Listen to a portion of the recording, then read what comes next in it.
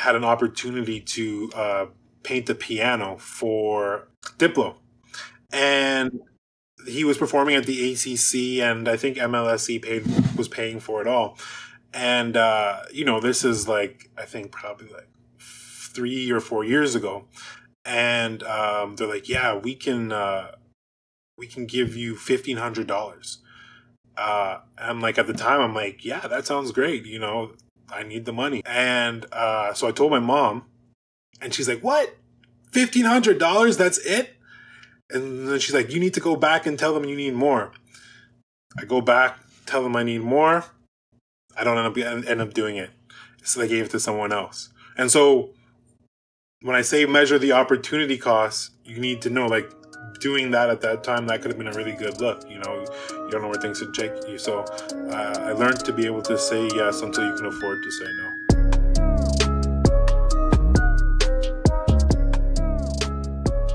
Hello and welcome to the Hustle Over Everything podcast. To introduce ourselves as the hosts, I'm Alex. And I'm Owen. This is the podcast where we receive stories, tips, and strategies from entrepreneurs who've done it to help you grow your business and take yourself to the next level as a person. Later on the podcast today, we have Jordan Sook. Jordan has been featured in Vice, CBC, Complex, and more. He currently has 2 exhibits going on, or 2 projects, should I say. One in Union Station, and he has a life-size Snoop Dogg traveling every LCBO. He's on a ride right now. Mm-hmm. Major things by Jordan, man. Major things. For sure. So, Owen, what's good with you? A lot is good with me, bro. Positive week. Started my new job yesterday at Vidyard as partner manager. Really excited about that opportunity. The past 2 weeks, we've been grinding things for Uplift Media. And man, we learned a lot this 2 weeks. What we've been doing, guys, we're meeting with a couple advertising partners, some big brands that you might know, like you will know about and use them every single day. And we approached them for advertising opportunities, and we learned a lot of what it takes to work with brands as audio sponsors, especially of a show of our size. To start things off, bro, what is the first major thing that you learned from, meeting with these 2 meetings? There were 2 separate companies. One was on the extreme end. Hey, we work with these large podcasts with over 150K downloads. The other was like, hey, you guys are relatively we get it, but we can do more than just audio sponsorships. We can do a whole package. What was your biggest takeaway from doing these 2 meetings? My biggest takeaway was the use of ourselves as our likeness, our personalities is more than just the podcast.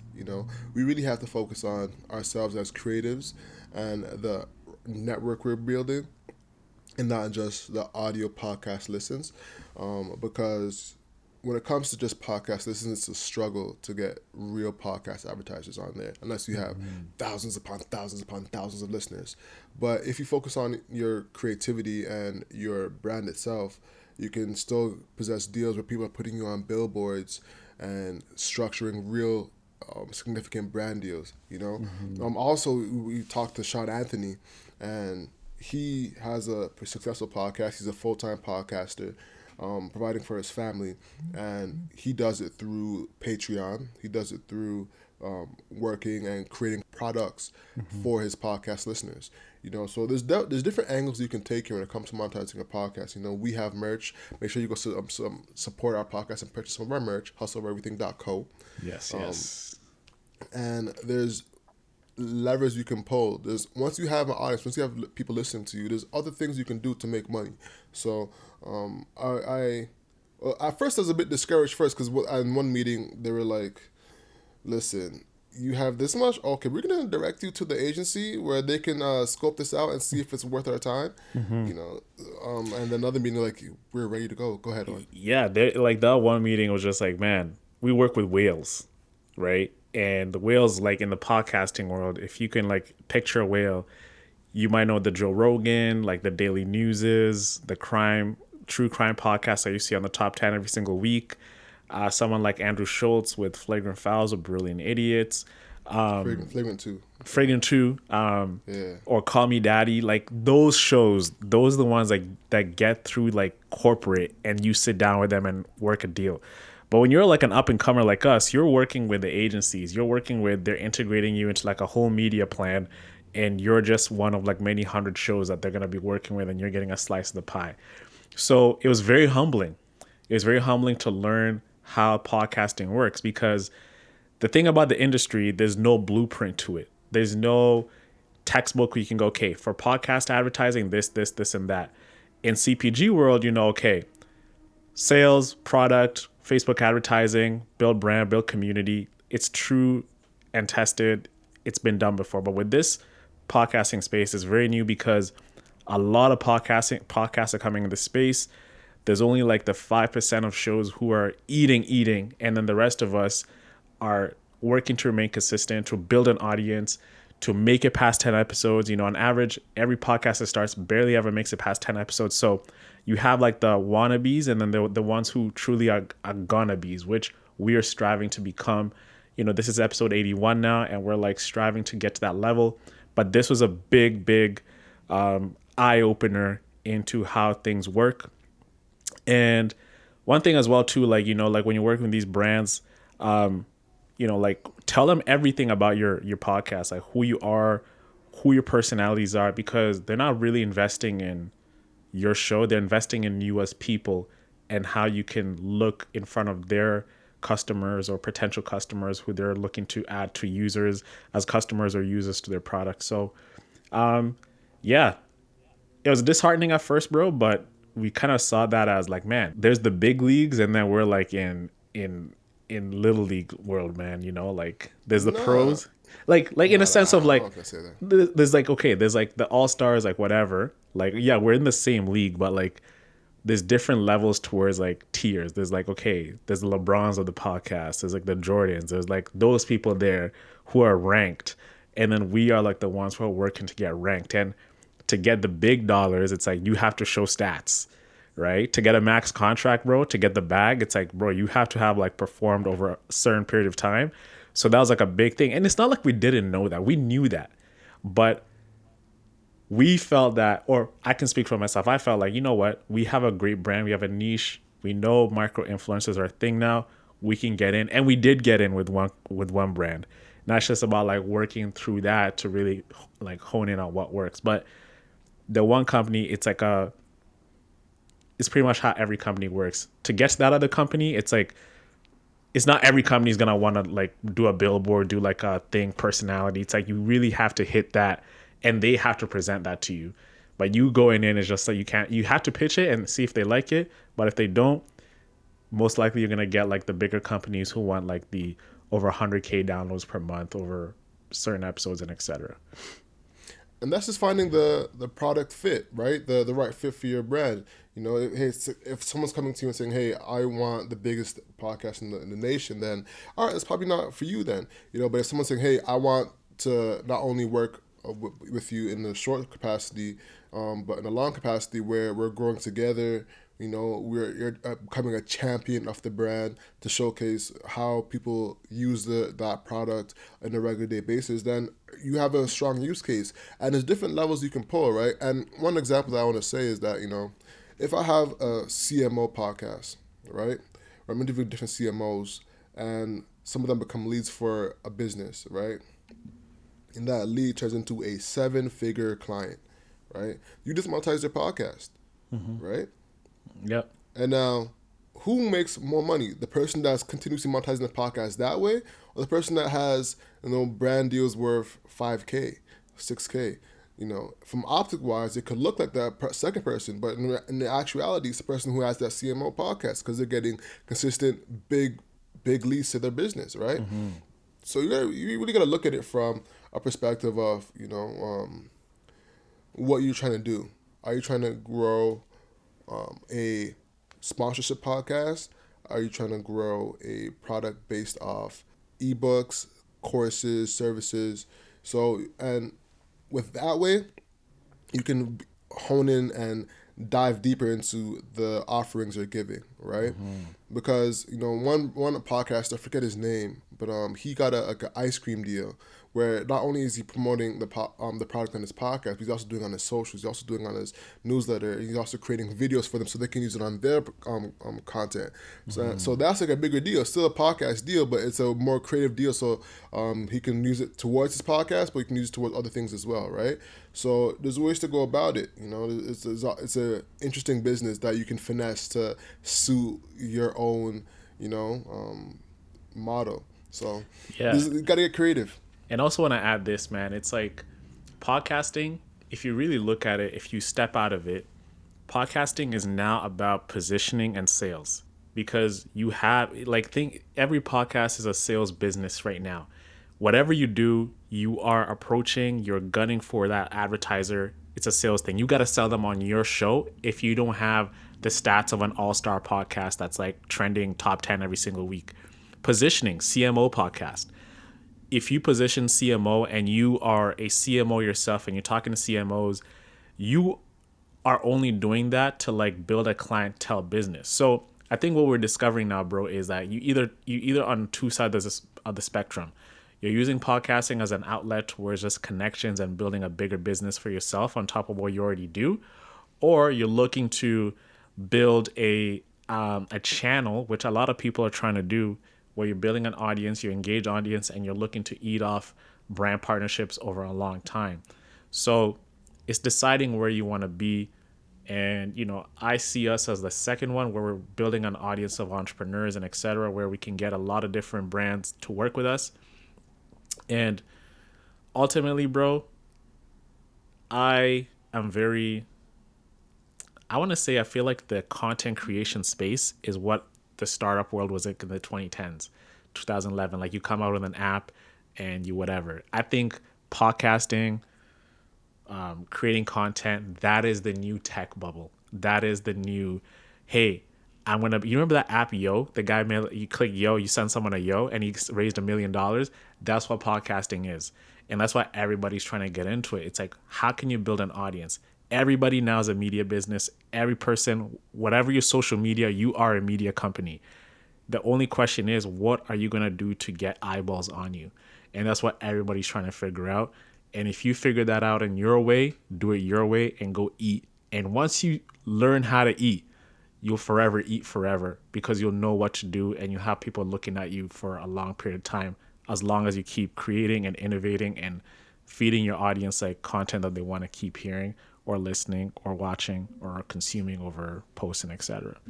So everything is a content business now, just depending how you look at it. Word, one thing Gary Vee said that was very genius is all the businesses now have to have a content front end and a business back end. So if you're a plumber, think about how you can have content in the front end of becoming the best plumber in the city or in your nation or state, and then having the plumbing back end to fulfill those services out. With that being said, man, let's hop into the podcast with Jordan Sook, man. I'm really excited. The actual about podcast, we spoke about podcasting. Now let's actually hop into the podcast. Hustle over everything, baby. Let's go.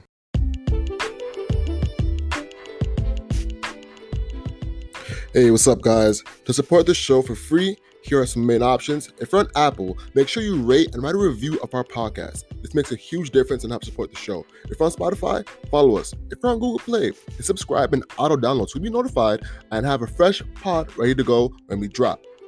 Lastly, make sure you share the podcast on Instagram or whichever social platform you use and tag us. On Twitter, we're at 24/7 Hustlers. On Instagram, we're at 24/7 Hustler. And on Facebook, we're Hustle Over Everything. And now, guys, gotta pay attention to this point. We just dropped a new newsletter. It's called The Underrated. It's a weekly newsletter that breaks down untold stories that highlight game-changing business strategies that shape our sports, music, and culture. It drops once a week on Mondays, early in the morning, to prep you for the week. So subscribe to that, and we'll see you in the pod.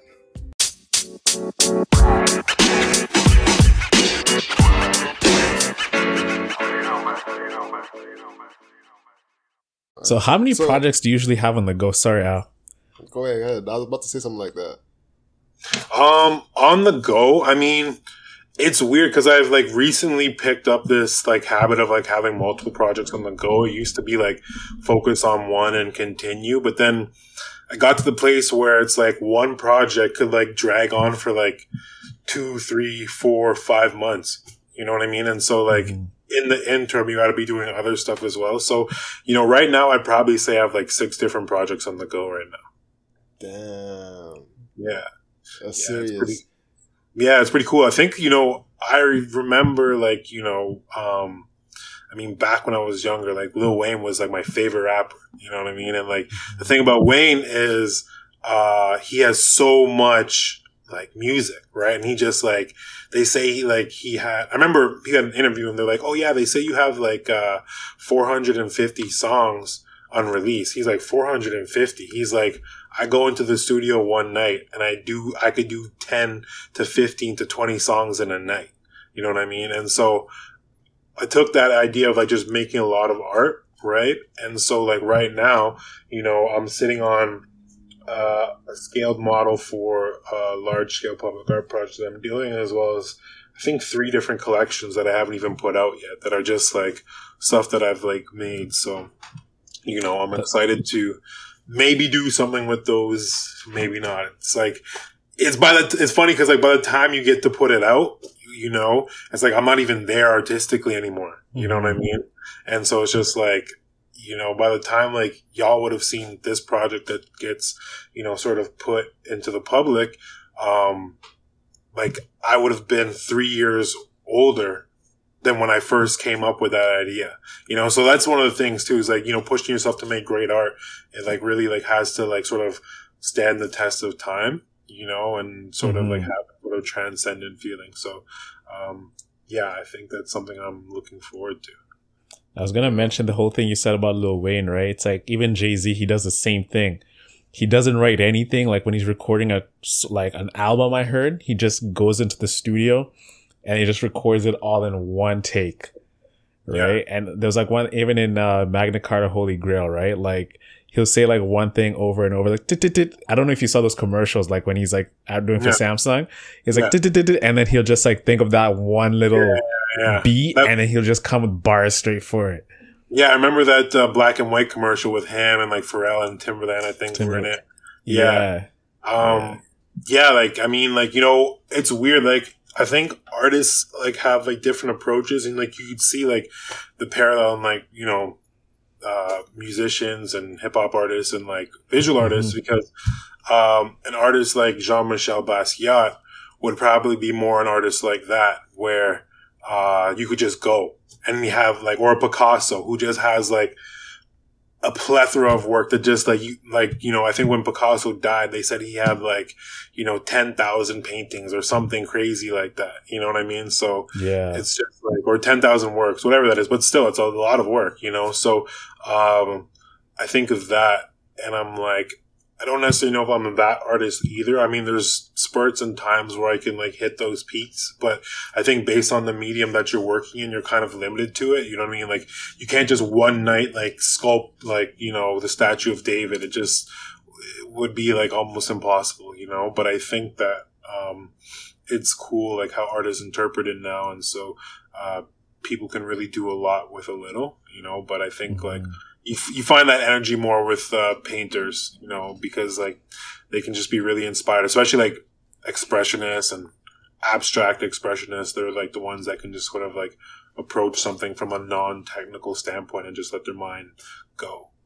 And that also like for art, right? Once you do like, for example, the 10,000 thing that you're saying, right?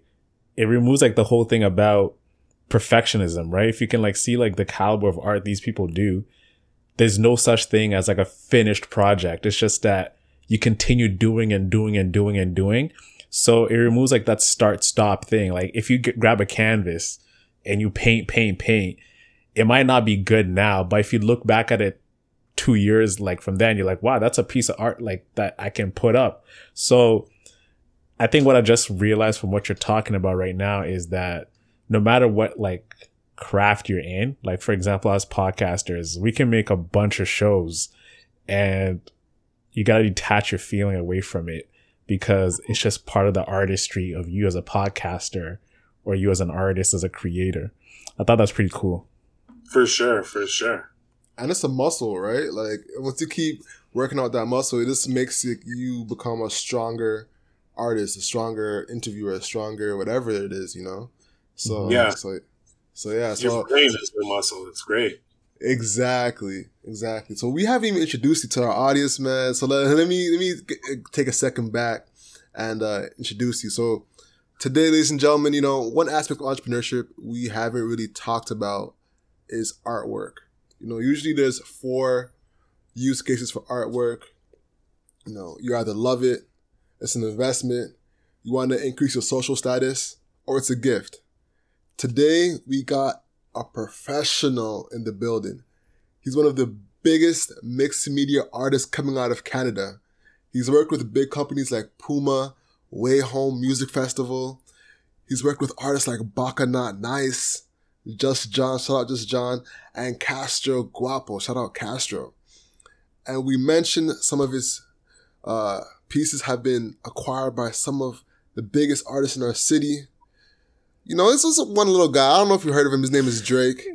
Yeah, he's just a regular guy from the block, you know. Exactly. So today we have the one and only Jordan Sook. Jordan, welcome to the show, man. How are you? Thank you guys for having me. I appreciate this. I love that intro. That was great. That was really great. You know what I'm saying? I'm trying out here. Trying to step it up a little bit, you know, step by step. I see you. That's pay homage. Really, I appreciate that. Yeah. So now, walk us through like the first time you realized that like art was something you wanted to do full time. This is what you want to change your life with. I think I was probably like 23. I knew I wanted to do something creative. I think the moment like I knew I wanted to be doing something creative to a scale was when I went to the Kanye Yeezus concert. I think that was back in 2014. And I got to see his performance, and I had seen, different rap hip hop shows before, and I almost would compare this show more to like when I would go to the Prince of Wales Theatre and see like Beauty and the Beast or Lion King, and I saw like that level of artistry in that, but in like a hip hop show. But you know, this was Yeezus, so like wasn't even really hip hop, which was like so amazing to like really feel and be in an immersive sort of art experience. And so that was probably like the moment or the time when I said, like that's what I want to do with my life, or something like that. All right, let's talk about this. Yeah. All right. Sorry.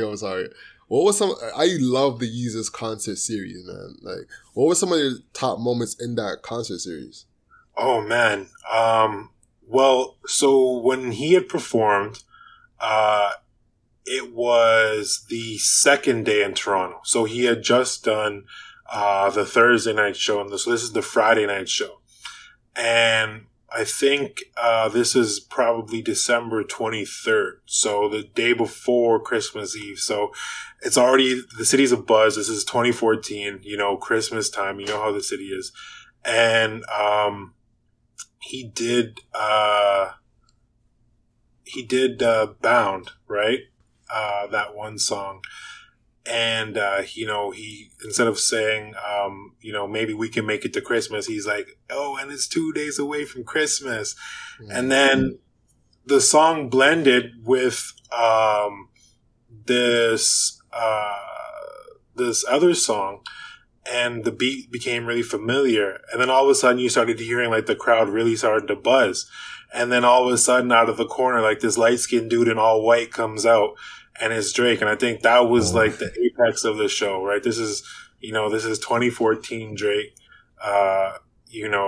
Everything's on a wave in the city. It still is, but this is when we were really on like the idea of potential and like what we could be, and so like I think seeing that was like really just like a life-changing sort of experience. You had to feel it, Facts.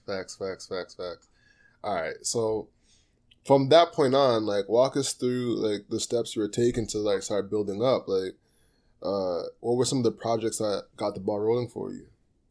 Oh man, okay. So, I mean, so I was still in school, and I had reached out to someone in the city, and that person actually knew someone that I was working with at the time. I was working at TD Bank at the time while going to school.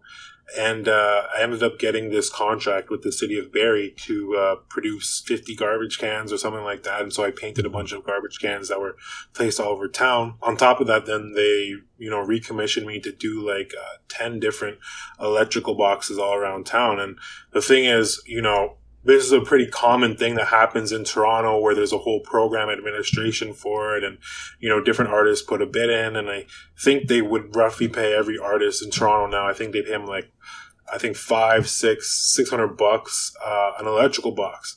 And, being in Barrie is not a small town, but it's not Toronto at all. You know what I mean? And so it had enough population where, you would be doing enough work, but there's not like a whole heap of artists really, coming out of there. And so my communication with them was sort of figuring out a deal where I pretty much did all the electrical boxes in the city. And, I was able to negotiate a price with them that at the time was like, hey, I'm making money off my art, like right off the jump. And so did that, started getting the ball rolling. After that, I did, an exhibition at the college there, Georgian College.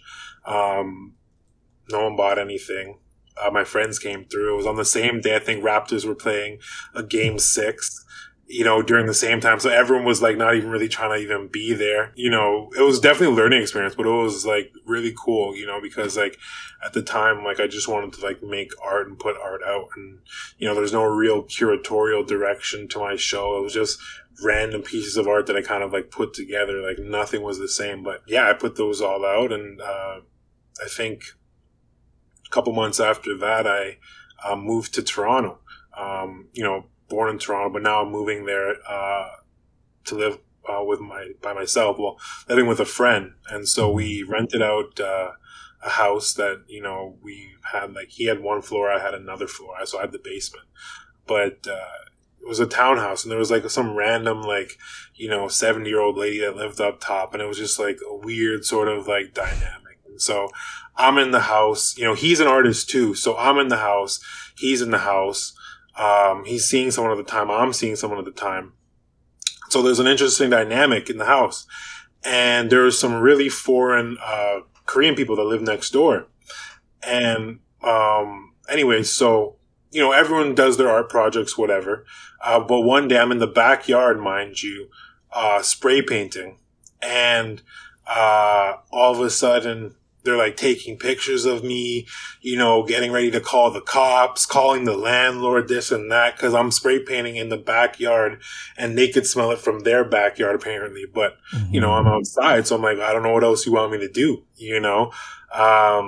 anyways, so not too long after that, I had to dip up out of there. Got my own space, with someone I was seeing at the time, and we were in the east end of town. Now, roughly around now is when I did that show I did at Only One Gallery, which was Kid and Company. And so this is now, okay, my chance at doing like an actual exhibition.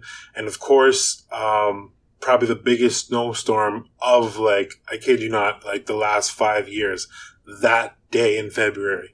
Like my parents couldn't come.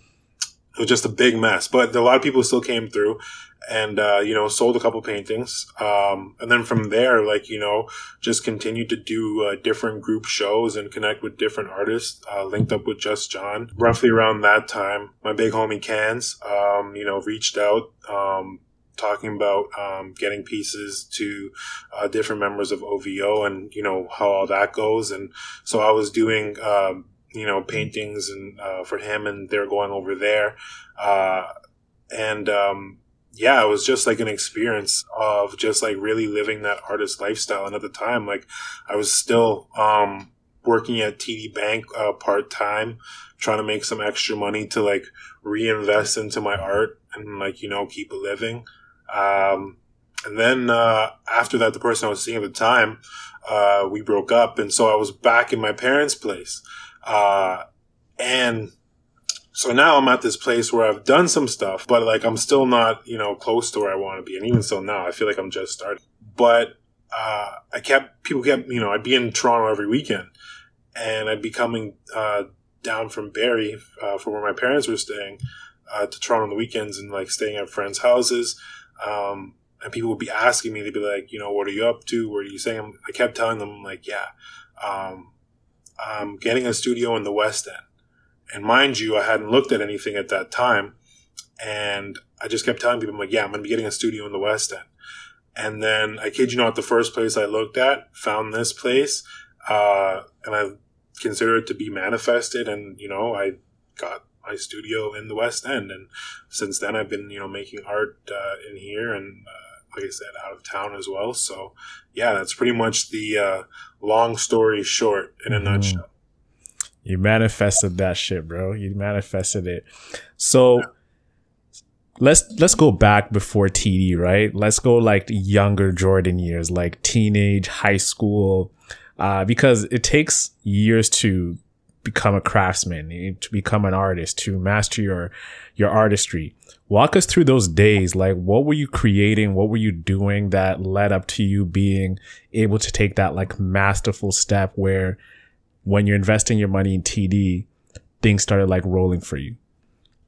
Okay, so when I was in high school, I think I would have been in grade 11 at this time. I started this t-shirt company. So I actually applied for one of those government grants, those summer summer company. Yeah. And so I got the $3,000 grant to start my company. And so it was a t-shirt company called Aero Addict. And essentially it was like, my art literally on t-shirts. And I remember in Barrie, there's this big event called Kempin Fest. And so I, reached out to the people running it, said, I don't have any money, but can I like have like a small table like somewhere, and they're like, yeah, sure, we'd love to help, and like I was literally right by the park on the water, and this is like one of the largest events, mind you, in Ontario. So a lot of people from a certain demographic come to sort of these artisan, crafty tent like summer things, and so I remember I had 4 different t-shirt designs, and I think I had 30 of every t-shirt design. And in the first day, I sold them all. And so by the next day, I had to get some printed again. Had some for the later half of the day, sold those. And I think over that weekend, I made a course of like $5,000, $6,000. And so, here I am in high school with like, $5,000-$6,000. I don't know how to run a company. I'm literally just, all I know is how to draw on a piece of paper. And it's funny because like I drew these drawings in math class. And so I took the drawings, brought them to the screen printer. He printed them on the shirts and they sold.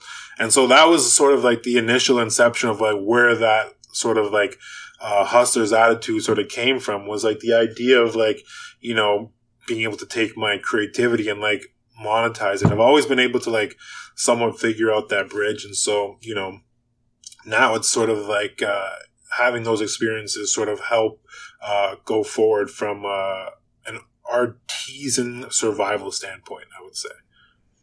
Yeah, those summer company grants come in clutch. I did the same thing with the t-shirt company. I did like, my brand was called Recruits at the time, right? So it's more of like aspirational streetwear, athleisure.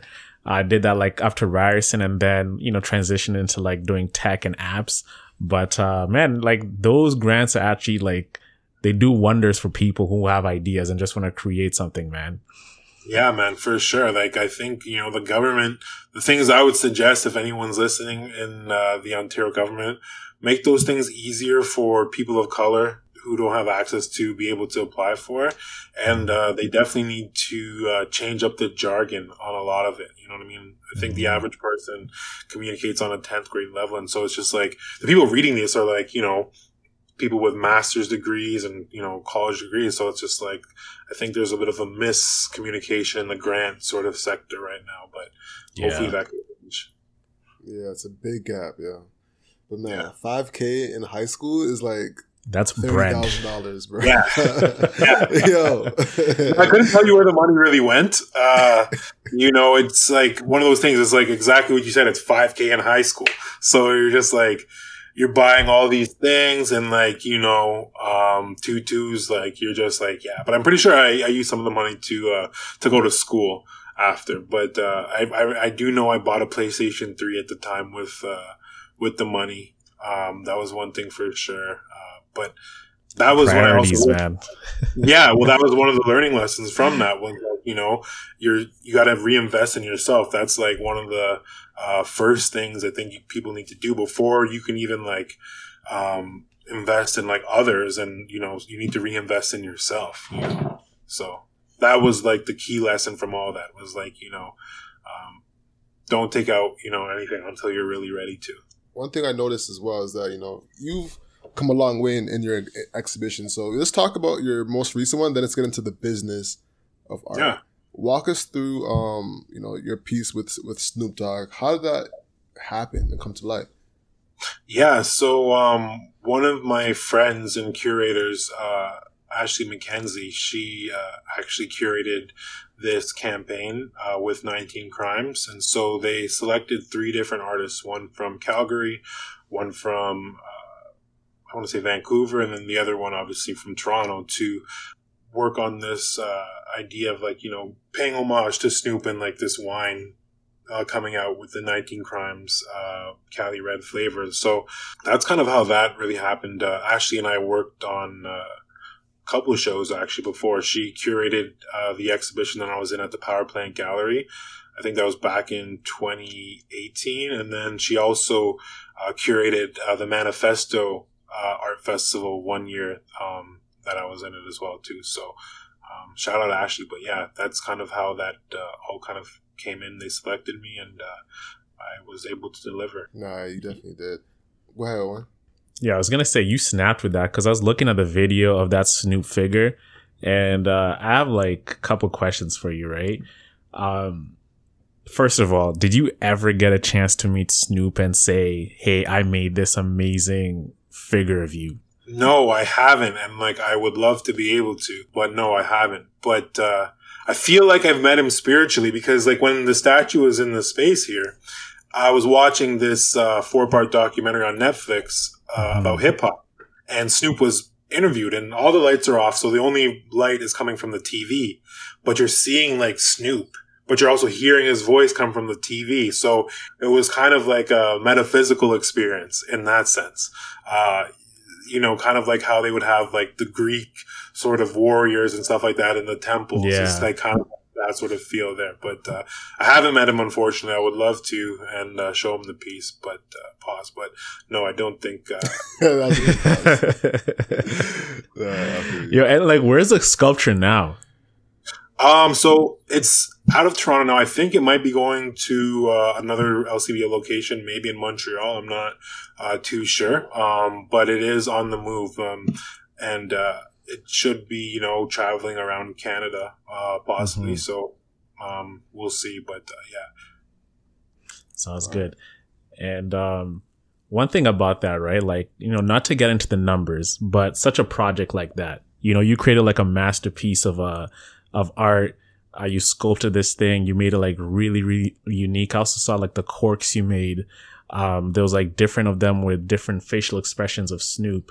So getting into like such a business partnership like that, what goes into like the breakdown of, what you would be getting? Like if you could say, hey, for sculpting, for this, and that, which gives you like that number, which will equate for the whole cost of the project for you to do, for you to like deliver to them? Yeah, it's really hard to say, simply because of a couple of things.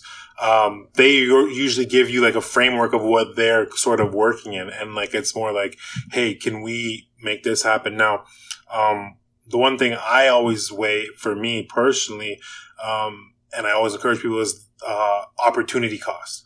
And so that's like a big cost that people don't factor into their budget breakdown, in the sense of, if it came down to it and this project, let's say, cost $50,000 to make, and you were $2,000 short of making it. Let's say it costs $52,000, and let's say they gave you $50,000, for example.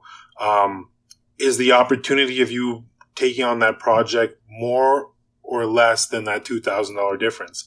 In that you would pay, or depending on whoever, but someone would pay $2,000 to be able to exhibit that. And so that's always something that, like, I would always consider in terms of like the budget breakdown.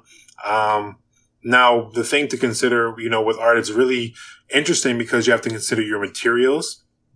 You have to consider, and materiality is a big thing, because sculpting something out of plastic and sculpting something out of clay and something out of bronze is, 3 different costs, right? So that's the first thing you want to figure out what that is. The second thing is the time that you're going to be putting into it, right? And what that looks like.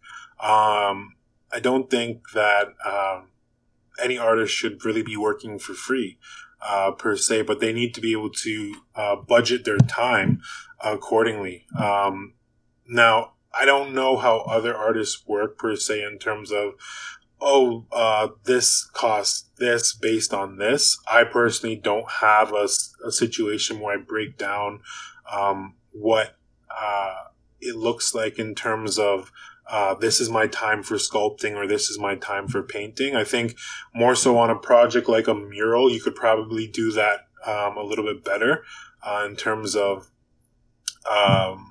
sort of budgeting out what that looks like based off of your time, because it's painting, so it's a little bit more lateral. But when something like this is into play, this is like months of planning and work that goes into it, as well as actual fabrication. So all those things got to be accounted for, and how you make it. One of the things that I find is there are foundries and fabrication houses that do that, but with this project, we actually built it in-house. And so we actually created a 3D printing farm, which was actually more inexpensive to do, and print the materials ourselves and fabricate ourselves, then outsource it. So those pictures that you see on Instagram and stuff like that, that's literally us there working on it with our small team. So shout out to the whole Jordan Souk Studios team, Theo, Viviana, for putting in a really good work on that there. But so that's kind of the breakdown. Is you want to consider your time, other people's time, the materials, and then obviously too how you're going to make it. Transportation and logistics also. Those would be like, I guess, the 5 things that I would say that factor into your budget breakdown, and then obviously opportunity cost as well. And I just want to throw in a quick story. So I remember, this is back in 2017, I had an opportunity to paint the piano for the Frank Ocean Way Home Festival. No. This was I think what's his name? Diplo. And he was performing at the ACC, and I think MLSE was paying for it all. And, this is like, I think probably like 3 or 4 years ago. And, they're like, yeah, we can give you $1,500.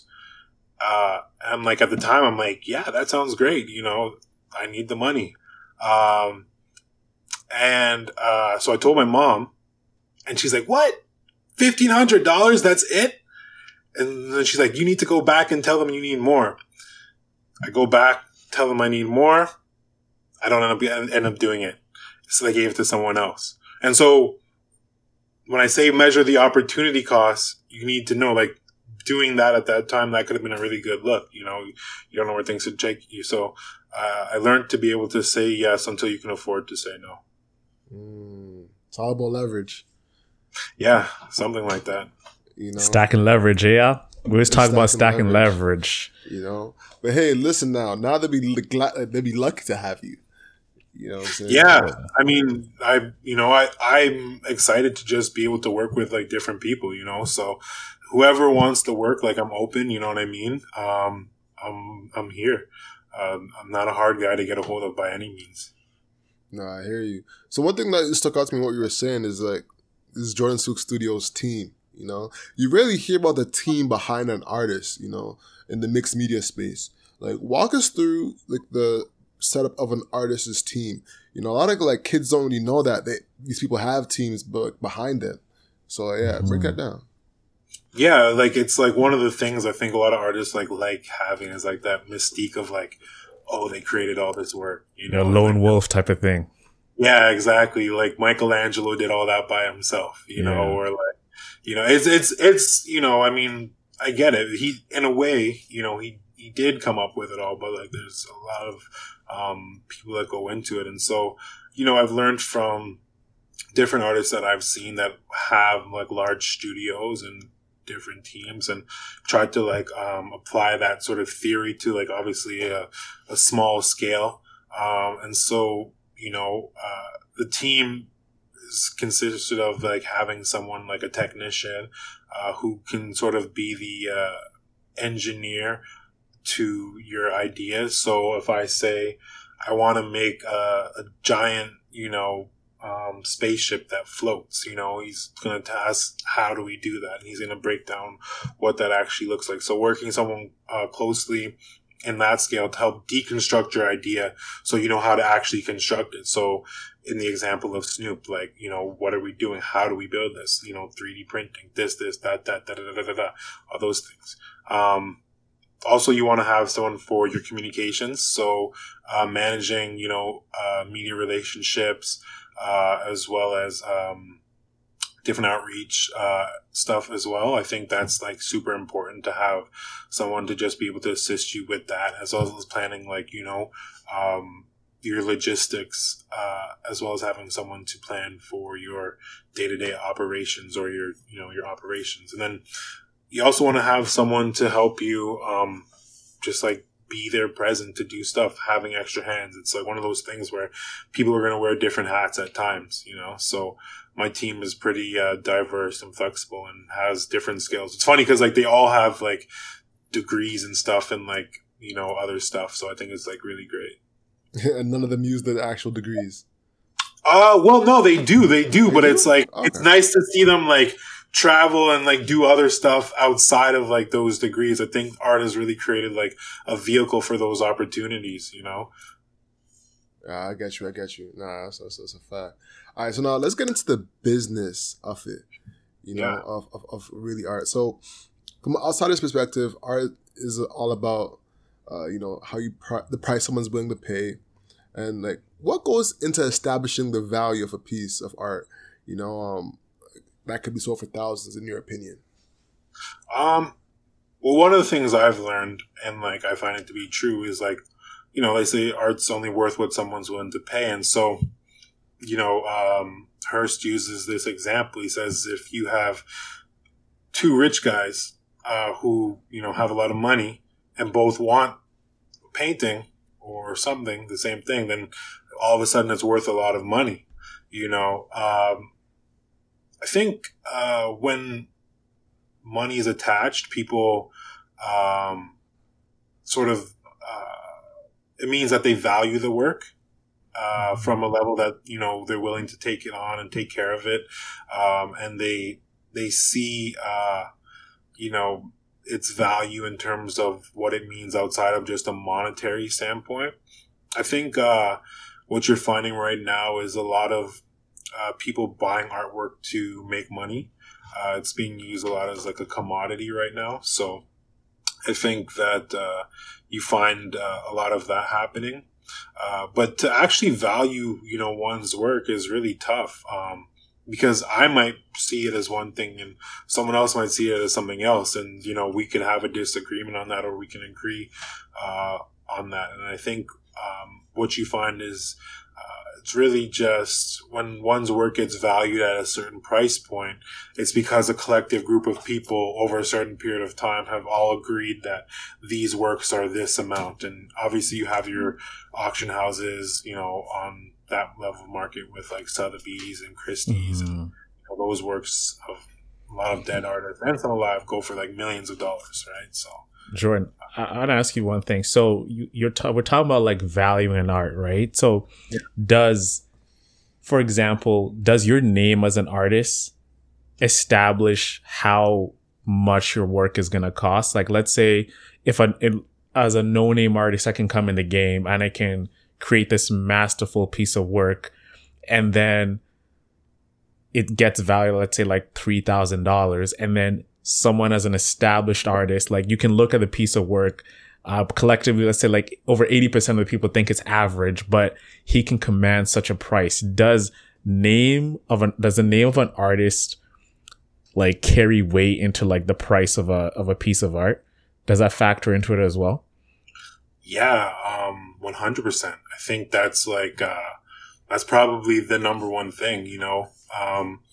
You find like these mega artists who like they can pretty much sign something and like there's value attached to it, right?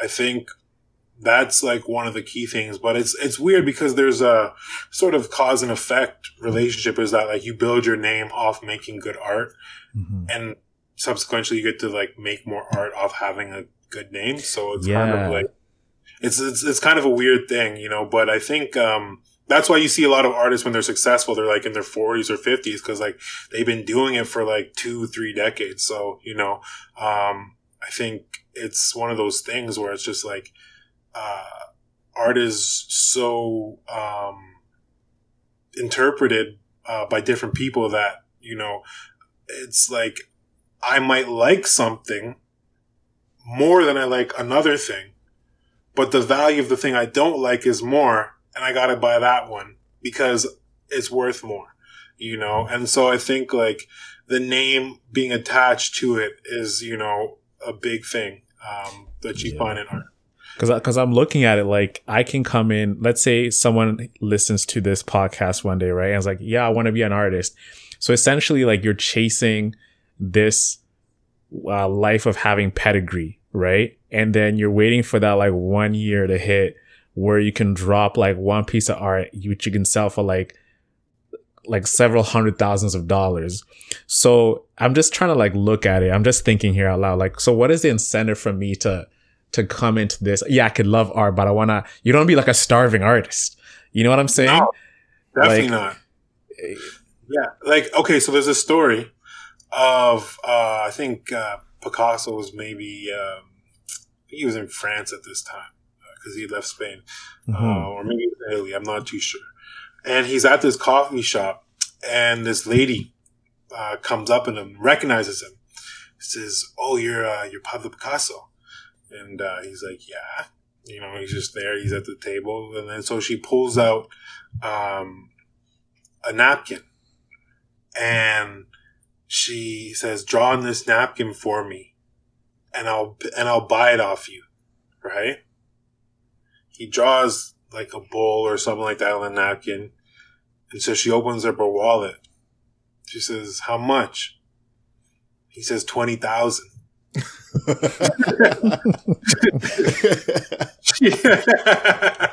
Yeah, he looked her dead in the face and said 20,000. She was like, 20,000? I just saw you draw that there. He's just like, yeah. She said, I just saw you, it took you 2 minutes to draw that. I said, yeah. But he's like, but it took me X amount of years to be able to draw it in 20 minutes.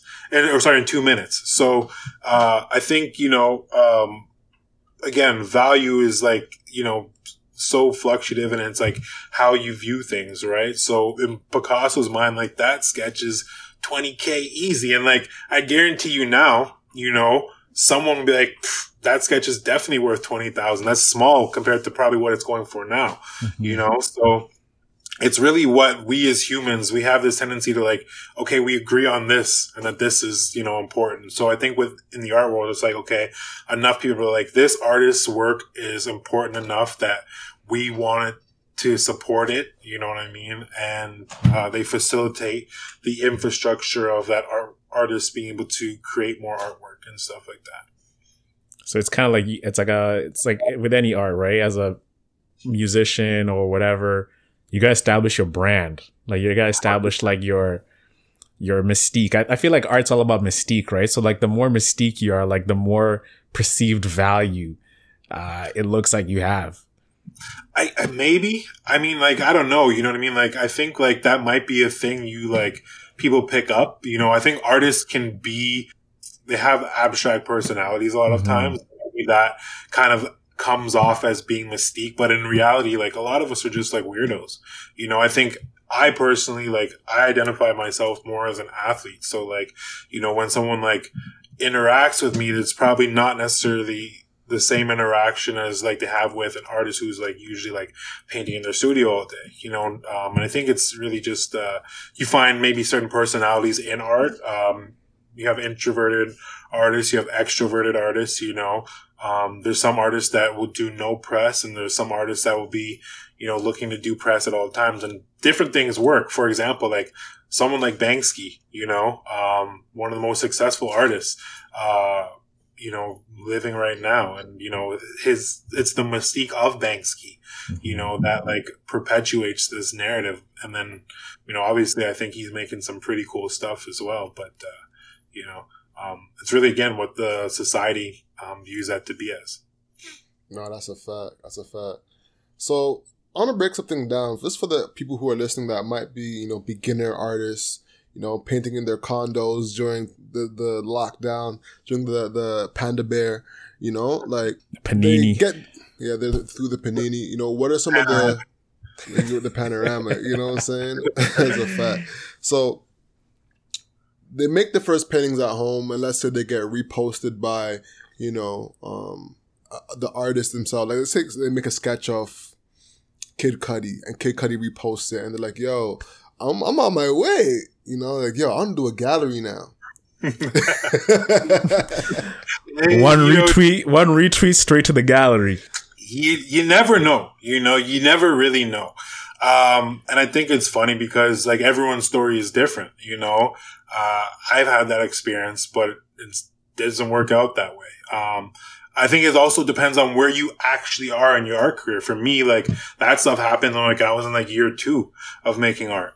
You know what I mean? So it's just like, I think it really depends on where you are in your career and if you're ready to, sort of like be in a certain place. I think I know for myself, like I was making art during that time, but I didn't know about art. You know what I mean? Like I haven't really had a relationship with art at the time. Like I'd like almost like slept with art, but I haven't actually like been in a relationship with art, you know? And so that was one of the things that, you know, once you get to like understand a little bit of art history, as well as like why things are made and how they're made, you know, that changes like the type of art that you do make, you know? And so, I can totally say to any artist that like, if they get that look, then definitely take it. You know what I mean? That's like always like exciting, you know, but unfortunately, I don't think it happens necessarily that way. Unless, like, you know, I mean, maybe like Diddy just is like, "Yo, I'm gonna buy that for $1 million," you know, and then you're like making waves, you know. Then so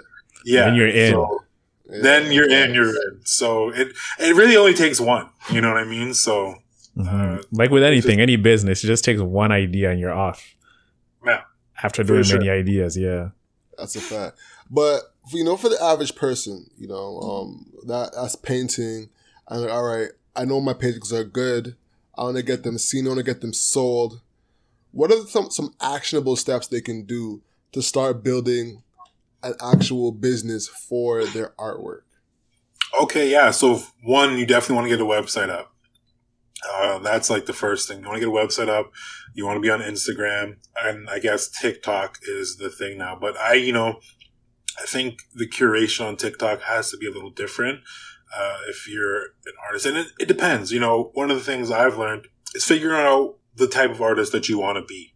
For example, the art world is really a lot like a bunch of art villages, in that there's digital art, there's sculpting, there's, you know, post and like it can get to very niche markets, right? And niche places. So you need to figure out like where you fit in. You know, if you're a painter, okay, are you painting with acrylics? Are you an oil painter? Or, you know, if you're drawing, are you using ink? Are you using pastels? You know, so figuring out where you fit in first and then kind of going from there, you know, being someone like myself, I identify as a mixed media artist, you know, being the fact that like there's nothing that like I won't touch, you know, and so I think for me, that's probably going to be like the more common thread you see with artists, you know, but I think the first thing to do is figure out where you are, and then from there you can sort of brand yourself. So, you know, website, you know, Instagram, and then also too, like connecting with different people in the art scene, I find is like another big step, you know, other than putting yourself online. I know it's COVID and stuff like that, but being able to connect with others and just like, you know, check out another artist's studio or, you know, get to see someone else's work. It just like, it keeps your brain going. And then like, you know, you get to become familiar in the art space. You mentioned about connecting with people in the art space, right? And early on when we were talking before, we spoke about the inclusivity of art, like how it's like very, you know, like if you're not an artist, when you think about art, you think about it's like high class, prestige, like snobby a little bit. You mentioned about Yahya Kasumo, one of the people who was able to start as an outsider and then became accepted within the art community. Expand more on that, right? I think this was an interesting thing, especially you as like, you don't come off as like you said, you mentioned you're an athlete, you're not like an artist, right? But you create great work. So what goes into that acceptance process into like this art community? It's crazy because like, I don't feel like I'm accepted in the art community yet. So it's just like, I can only speak to, what I've gone through. But one of the things is, you know, perception is a key thing, right? For example, like a urinal in a gallery versus a urinal in a bathroom, it's two different things, right? And so how people perceive you is like very important. And I think even more so how people perceive your work. So that's why being in like the right spaces, that will allow your work to, be seen in the best light, I think is important, right? I think early on, you know, when I was starting doing shows at like Blank Canvas, Twist Gallery, you know, different things like that, different like pop-up things, it's cool, right? And you connect with a certain audience, but you find that like a lot of people, especially like in the quote unquote scene, are not really in the art scene in the same way. And you want to like kind of filter out who's out just to like, you know, be out, and more so like find your like actual art lovers, you know?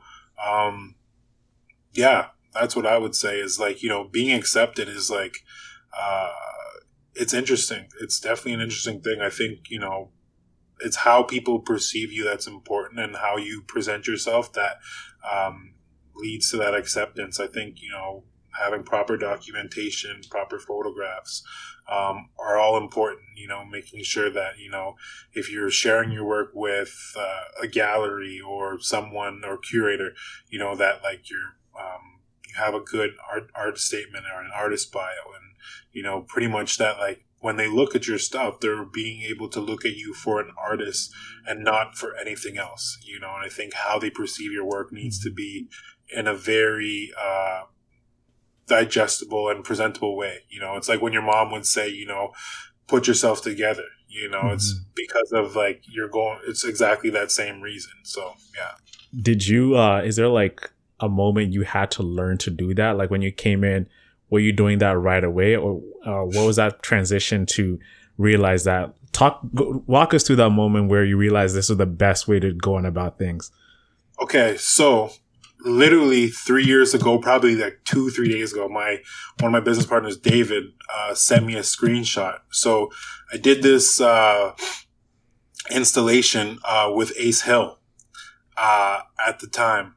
Yeah. And they weren't paying me a lot of money. I think it was like maybe like, you know, $1,500, nothing too crazy. I did this installation with like these TVs, right? So I did this installation with these TVs that I painted, and I kind of assembled them in a weird way. I had like these wires hanging out. It was just embarrassing. It was like, yo, like It was amateur hour. Amateur hour at the finest, bro. Like, I kid you not. Like, this was probably like I remember painting the TVs the same day of the installation. That's how you knew it wasn't serious. You know what I mean? Like, I'm there and like I'm loading TVs up into the back of my car, bringing them down from Barrie to Toronto. And I'm just like, you know, the car's like sitting so low because there's like 6 heavy, big old TVs in there and they're still wet, you know. And so I get there and, you know, one of the directors from Ace Hill, like he just looked at me, he couldn't even look at me in my face. Like he was so upset. Yeah. And, you know, with my, partner Dave, I'm like, yo, one of these people are going to pay us our money. You know, I'm not making really any much money at this time. And I'm like, yeah, when are we, going to get, this money? He's like, yeah, I don't know. Probably took him about 2 months for us to get that little $1,500 there. Simply because like they were not feeling the installation. And so, but they were contractually like they had to pay up. Yeah, but what was I going to do? You know what I mean? Over like, you know, to go after $1,500 is like, you know, it'll cost you $1,500. So, you know, it's not much you could really do in those situations, but they eventually did pay. But yeah, and we haven't really associated since. I remember I went to the event and they didn't even want to let me in. I was just like, how dare you? You know what I mean? And so, yeah. That's crazy, bro. Disrespect. Yeah, you know, it happens. It happens. Yeah. You know, I think one of the things, like, for me is, like, I'm, like, pretty good at, like, taking no's. And I think that's something you have to get used to as an artist is, like, if you think of a baseball player, if someone's, like, batting at, like, you know, 400, 500 or whatever, like, that's really good. You know what I mean? Meaning that they're hitting, you know, like, what is that, like 5% of things or whatever they're hitting. So it's like, it's tough, you know, but I think that like people don't really look at the failures, right? They look at like your successes.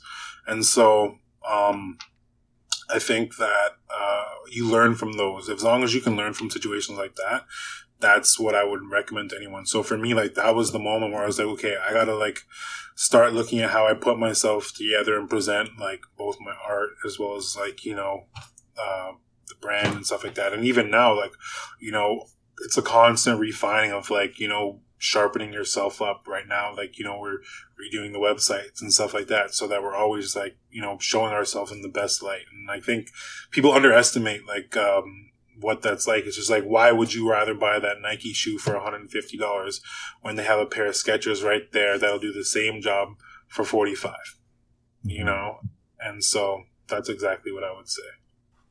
All right. So you brought up something that was interesting is like the installation game, right? Because you've killed that. You've done installations for Puma, for big weed companies, right? Walk us through the process of getting like from first email to the bag. Like, walk us through that. Because like, a lot of emails. I bet. Yeah. I bet. And like, what can someone expect? Because, you know, an artist is like, yo, I just got hit up by Nike to do this installation. What should they expect when they, you know, start that process? So there's like 2 levels to it, right? So one is like if you're reaching out to them and if they're reaching out to you, obviously one is better than the other, right? If they're reaching out to you, you know, it means like they've obviously done some research already on your work, and like they're interested in working with you clearly. No, it's funny because I have gotten like, from like these smaller, like, you know, magazines, for example, they'll be like, hey, do you want to, submit to maybe be featured in our magazine? You know what I mean? I'm just like, well, then why did you reach out? Like, you know, so when they're reaching out to you, it's usually a good thing, right? That's the first step. usually you'll be dealing with someone, usually from an agency. So oftentimes, if you're going to, like, for example, the Nike themselves, unless you're talking with some high level execs, which by then you're probably doing more of a national level project.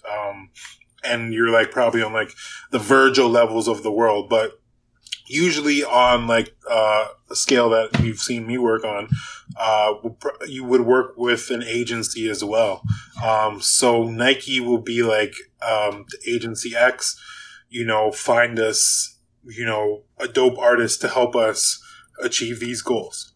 And the agency will either have a curator that they work with, or, will, have someone internally that will be able to source and like hunt for artists. So that would be the first thing, is like establishing who your point of contact is, because you and this person are going to develop a little bit of a relationship over the course of the project, depending on the complexity levels. And oftentimes, that person has people on their end that they have to coordinate with and something like that. And so, based on the sale of the project too, that's why I mentioned earlier, you want to have someone, on your team that does work with media and public relations and things like that to help coordinate that. Because if you're making art, right, there's only so much of this other stuff that you can do before you, dry yourself thin. So, depending on the scale of the project, you would need someone to support in that. So, the first step, like I said, connecting with your point of contact. And then from there, you figure out what they're looking for, if it's something that's even feasible or even plausible. And then, they kind of give you a breakdown of what it is. And that's where you kind of like have a little bit of room for negotiation. If they say, okay, our budget is, $1,000, right?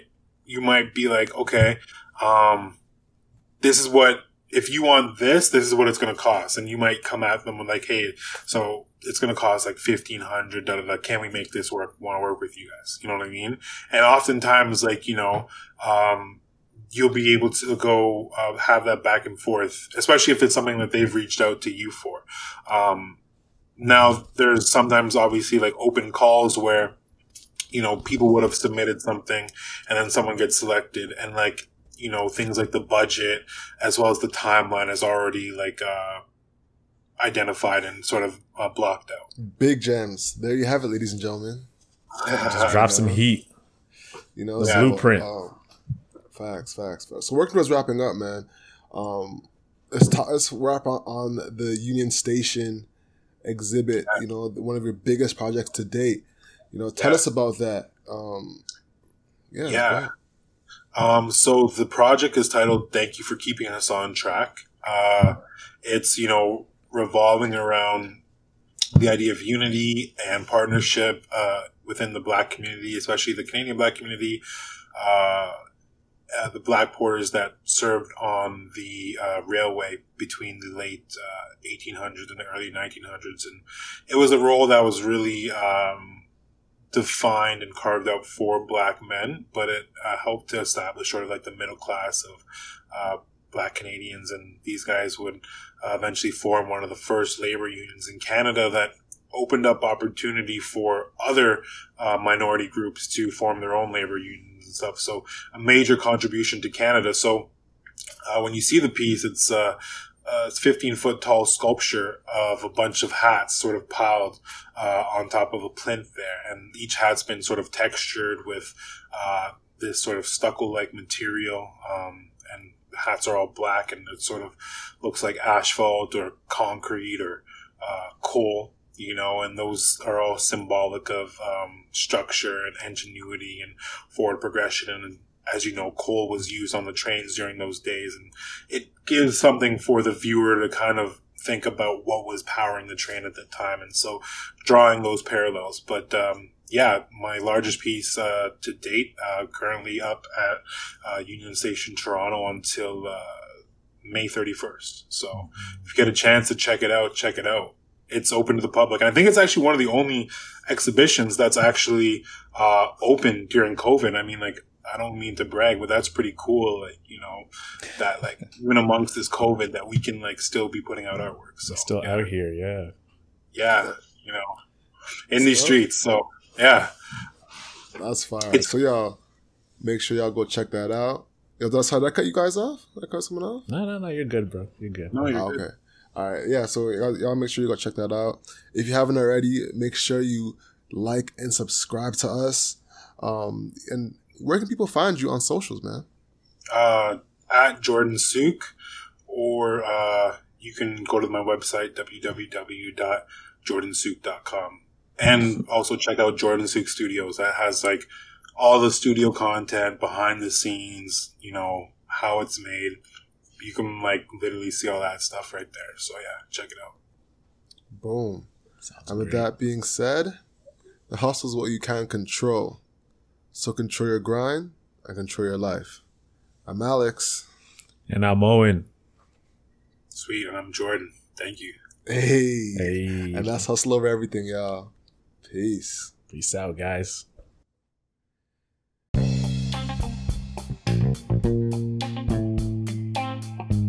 Thank you so much for listening. The conversation continues on our Instagram at 247hustler. We post very frequently. And be sure to check out our merch at hustleovereverything.co. We have some amazing sweaters, hats, mugs, and a lot more. Lastly, our Proud to Pay program is linked in the description below. Thank you so much for your support. Talk to you next Monday. Peace.